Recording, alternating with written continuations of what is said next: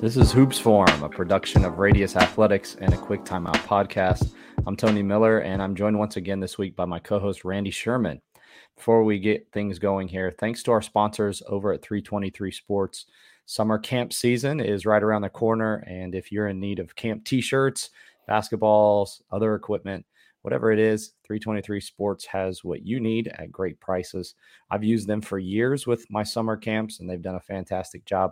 You won't regret using these guys. To find out more about what they can do for your programs, visit 323sports.com, or you can contact a sales rep at sales@323sports.com. They'll be sure to do it right for your summer camp. This is another episode where we deep dive into some X's and O's.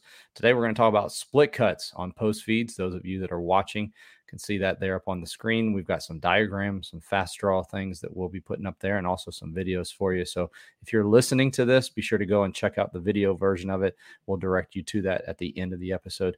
Randy, I feel like we were talking about beforehand. I feel like maybe this is something that we've talked about, but I think we've just in passing kind of talked about it. Yeah. I do feel like it's becoming more and more popular, but again, that may just because my team uses split cuts and we're doing some things, not all the things that we're going to be talking about today. I may steal some of these things, but maybe it's just NBA season. Do you feel like this is something that teams maybe are incorporating a little bit more? I think a couple prominent teams use them pretty often. You know, the Golden State Warriors use a lot of post splits, or have in years past. And, you know, Steph Curry and Klay Thompson coming off of those have been pretty lethal. And with Draymond Green being a really good facilitator out of the post. Miami Heat also kind of use them quite a bit. So maybe it's just that, you know, a couple of the teams that are favored in the playoffs that we're all watching on TV every night kind of have either currently or historically used them. So maybe that's the reason your radar is going off on split cuts. So let's go ahead and break them down at the beginning here, and then we can get into kind of some of the actions and things that you can do off of those.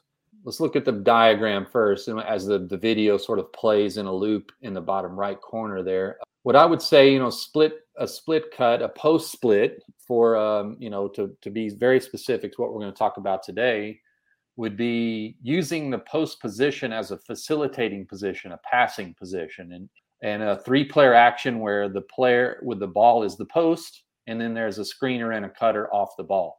The positioning that I have highlighted in the first frame, the three players in red, will be the players involved in kind of the post-split action in all the videos and diagrams we'll look at today. Let's start with the post, how I want them to position. I've kind of got that yellow oval, if you will. Like I would encourage you to think of the player getting the ball being more important than, say, where they get the ball. So possession more important than position. What you see, like at the NBA level, and you see Draymond Green there in the video that's looping in the bottom, he's sort of posting in that T-post position where his back's to the baseline.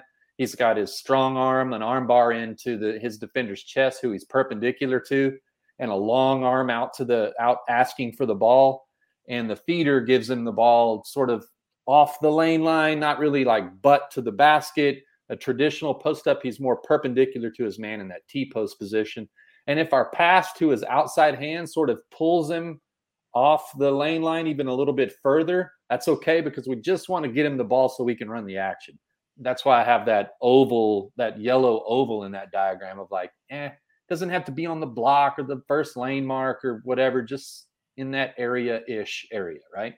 Second thing, let's move up the court, is who's ultimately going to be the screeners player. You know, in this diagram, player 2 is the one who feeds the post. Again, throw it to that outside hand.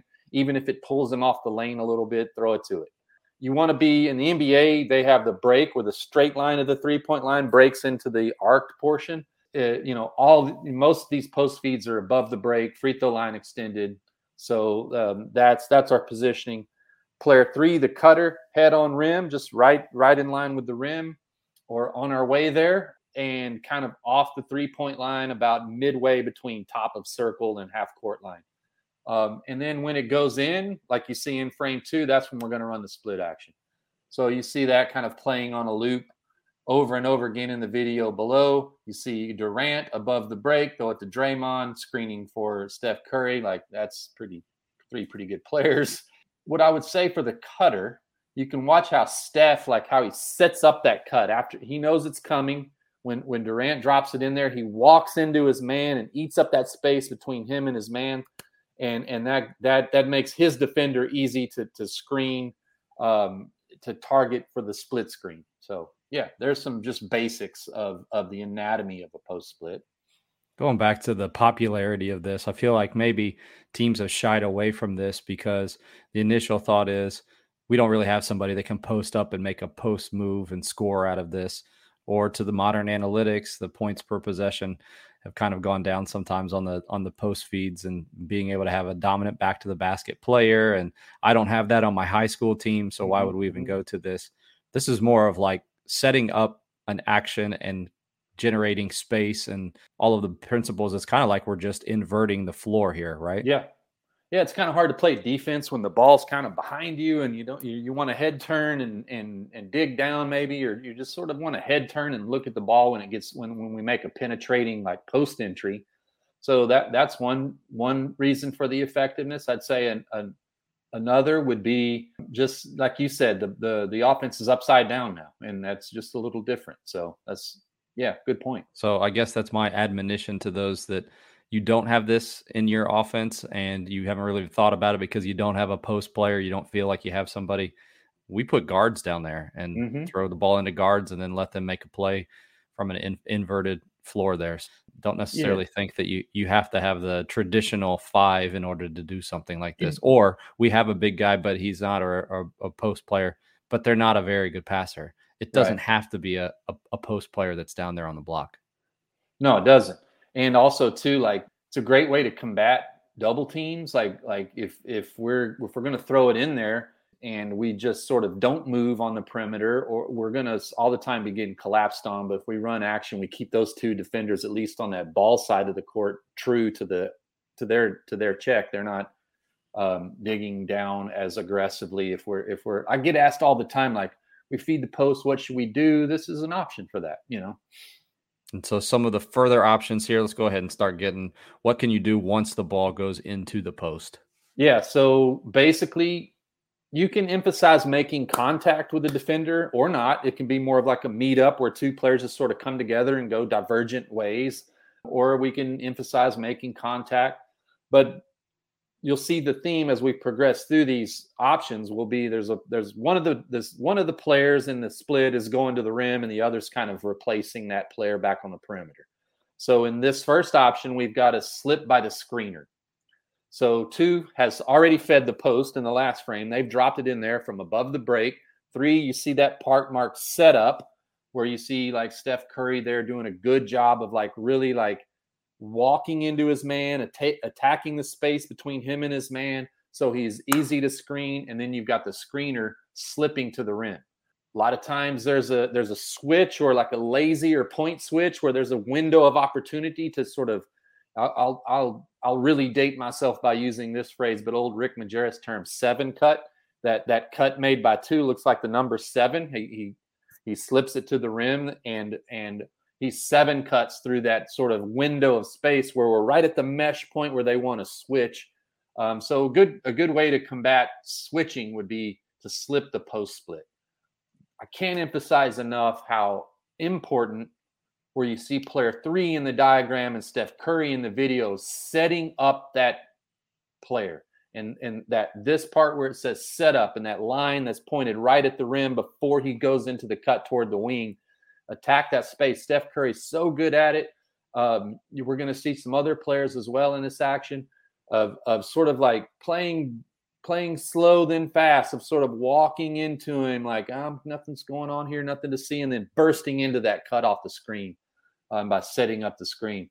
And then the feeder, the passer, player 5, just sort of keeping that position where his outside of his body is free. He's listening to the ball with it near his ear. And he's got his butt to the baseline so he can see that split action, and keeping that vision. And that's important also. Where we had the most success was this when we had one of our best shooters there in Curry spot, just like the Warriors are doing.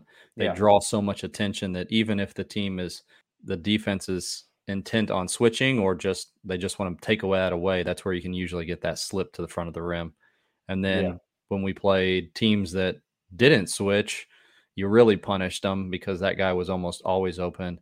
And then even if they made the adjustment, it was typically to your slow to fast speed point. If you can kind of get them to be confused for just a second, it'll create just a little advantage that you can throw that little pocket pass in there and score. So even though teams, I think, knew that we were doing this, we would run this in our own practices. And throughout the year, if you run it correctly and set a good screen up there at the top and you have a shooter coming off of that, our guys who were used to doing this on offense and on defense, it's still, we were even at the end of the year scoring off of it in some of our scrimmages. So there are options, I guess, is the point. Like there are things that the defense has to, and they have to be engaged all of the time, and half of a second can kill you. So several scoring opportunities just off of this. If you didn't do anything else that we talked about and just did this, you would still see scoring opportunities.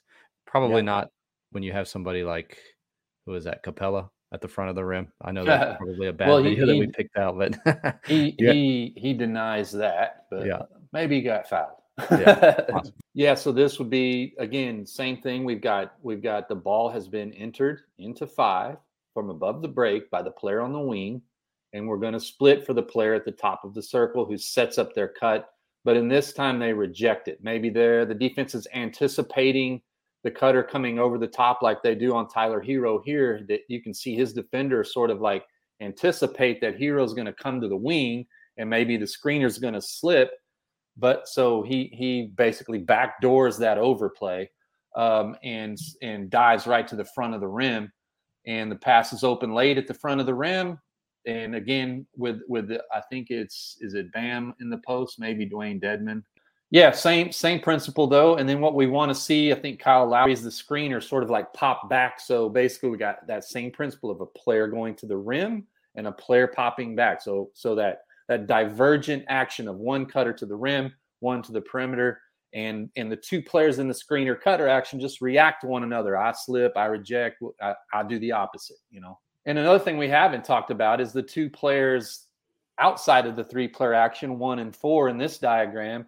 They can either hold the sideline like we have in the diagrams, no interchange. But I think if you look over here against the Rockets, Oladipo and one of the Martin guys, they just sort of run in a simple exchange just to sort of move those two guys who are along the lane line there and help. So this one's a perfect example of just kind of playing out of concepts. As the defense jumps it, then you just reject it and go back door, and then don't fight the defense, right? Like if they jump it, like don't burrow through his chest trying to go to the wing because the diagram says so. Just reject it. Yeah. So that's kind of like the next level of the first one we just showed. So I feel like that would be a great, like if you're going to do any of these, maybe just stick with these two. But we have some good ones coming up too. I like these next ones that we have here. Yeah, these are basic, entry level, right? Yeah. A big thanks to SeatGeek for sponsoring a Quick Timeout podcast. SeatGeek is the ticket app that takes the confusion out of buying tickets. They've made it simple for you by putting a 0 to 10 score on each ticket to make sure that you're getting a great deal on that next ticket. My viewers get $20 off their first ticket purchase with my code Coach Miller.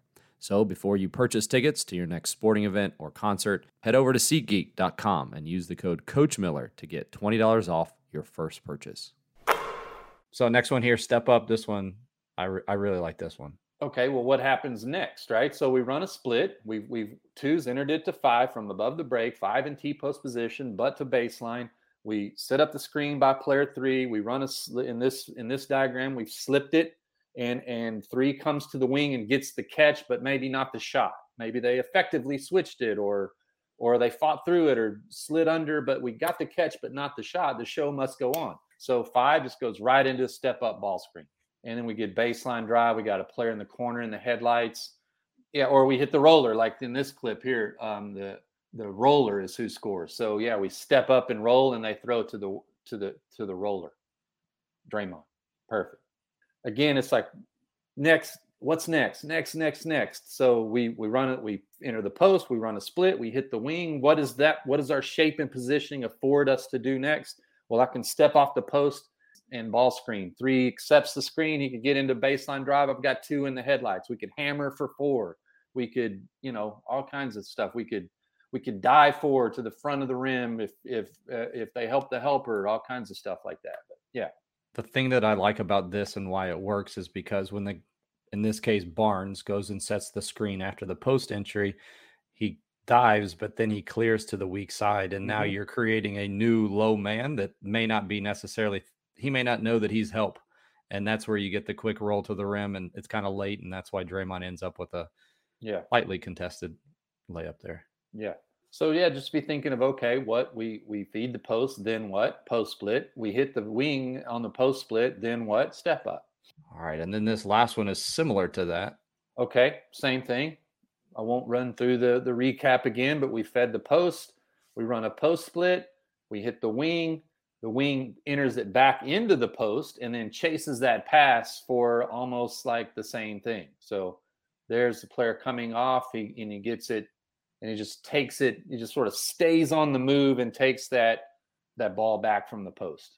Yeah, he could, so instead of throwing it back to Green. Yeah, you could get into a toss game, or 5 could still have it, right? 5 could still have it and not thrown it to the split action, and 3 just keep running and take it. I think that gets called grenade commonly, like a handoff out of the post. But same thing, we've got a guy in the headlights too in the corner there if we're able to penetrate to the baseline side. Same thing, next. We feed the post. What's next? Post split. We throw it to the wing, but he doesn't shoot, and we get into throw and go. Or if I didn't throw it to the wing, he can just keep running and take it from me, like in the video. And you can even keep that. If the defense post defender tries to help on Green, then he can keep it, go to the middle of the floor and finish off of it. Yep. That doesn't take a lot of time to teach your guys. I don't think so. I think if we have sort of like a standard command, if you will, or a standard concept that we are going to execute when we enter the post, we already know that. Like, we know if we throw it into the post from the wing, we're looking for a guy at the top of the key to split screen for. And you see that as a common concept in professional basketball, where guy feeds it into the post and just automatically goes and looks for the top of the key area, to the top of the circle area, to screen for somebody. And then, what can we do next? If we throw it to him and he doesn't shoot it, we can step up. Yeah, just I think it's important for coaches to sort of like think of playing out of concepts in terms of space, positions, shapes, and affordances, right? Like, who's creating space? Where are we positioned? Where are our players positioned? And that creates our shape. And then what can we do naturally out of that shape? Well, if we've got a guy in the post and I just threw it back out to him on the wing, I could go right into a step up off the pass, So I think what maybe at lower levels of play that I would offer a word of caution, like to college, high school, secondary, whatever, is it seems like when we throw it into the player, into player 5 there in the post, like, man, it's got to be quick because the whole world collapses down on him or her really, really quickly. That happens less often when you've got great shooting on the floor and they don't want to double down and things like that. So another obvious benefit to having great shooters is maybe you get more one-on-ones in the post. So I would say that if we can get to one of those basic post split options in lower levels of play, where we throw it into the post and we can run just like, the slip or the reject or something like that, like, that's got to be quick hitting, immediate, and a fast decision by the post player. Otherwise, the world comes crashing down on that post player pretty quickly. I will say that the thing that helps with that is if you start with good spacing, then you usually are setting yourself up for more success. If your guys are cramped up on the 3-point line, especially at the high school level, then to your point, it quickly becomes just a mesh of people in there, and nothing really good happens from that. Yeah. As far as practicing it, those of you who maybe are interested in doing this, something that helped for us, we would just go 3-on-3 to start with and just play out of that. And we only used the first 2 slides that we showed. So we did just the reject. I don't even know if we did that very much. We actually went and found somebody and then slipped to the front of the rim. So we were probably doing the majority of our split cuts ended in a slip, and you very easily could have added on, and will be adding on this next year. We'll be adding on the reject and then the handoff and then the toss back. So you can just play three, just start with three players on using only half of the floor, throw it in there. We would build up to 5-on-5 and require them to have. So we would just run a possession, and you had to have a post touch or you had to run a split cut, one of the options, in order for that point to count.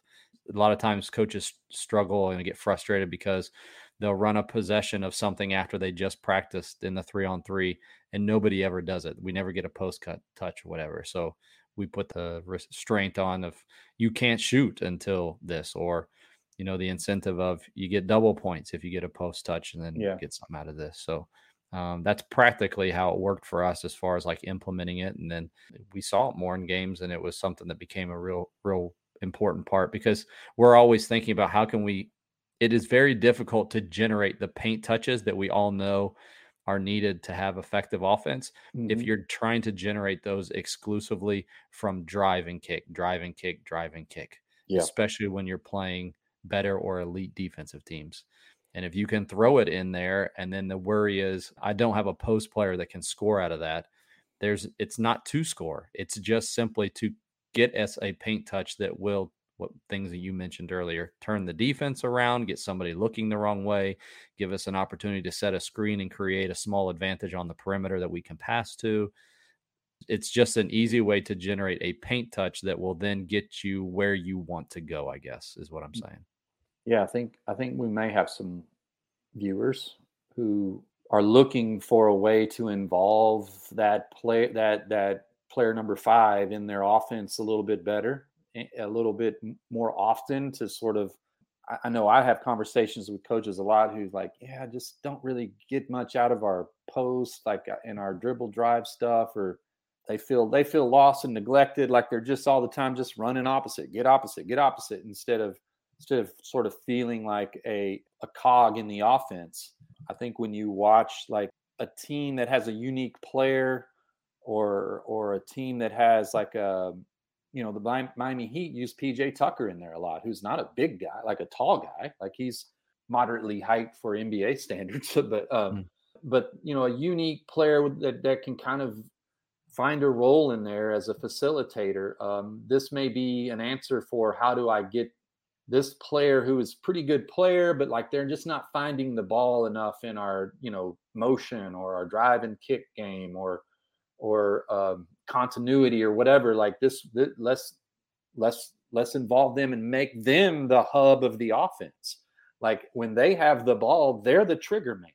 The action that's going on off the ball is they're the quarterback to that route combination of reject, slip, whatever, right? Like, so that might be another way or reason for you to take a little deeper dive into post splits is like, I got this player who's just not getting enough touches, or not involved in our offense, and he or she's unhappy, or he or she's not, we're just almost playing with 4 players, so. That's an option as well, or a rationale as well. It's like involve that player and make them the quarterback of the offense briefly. If you're watching this and you say, well, we don't play 4 out, 1 in, or ever throw somebody down in there in the post, this is actually part 1 of part 2, maybe part 3, but at least part 2. We're going to talk a little bit more next week about this and split cut actions that you can do from other places on the floor. So be ready for that and look out for that. We'll be sure to post that on social media. Really appreciate all those of you who joined us this week. If you missed any part of the live show, you can go back and watch or listen. Visit Radius Athletics on YouTube to see the full interviews, or you can go to any podcast platform and search Hoops Forum, and there you'll find the audio version of the show. Appreciate Randy and all he did helping me put together the slides for this week. Again, if you didn't watch the episode, I'd strongly encourage you to go back and do that. And we are more than happy to. We'll probably be turning this over the next couple of months, one of those summer plans, turning this into some blog posts that you can go back and download those. And we can also share some of those with you on Fast Draw if you have that. I'm Tony Miller. He's Randy Sherman. This is Hoops Forum. We'll talk to you again next week.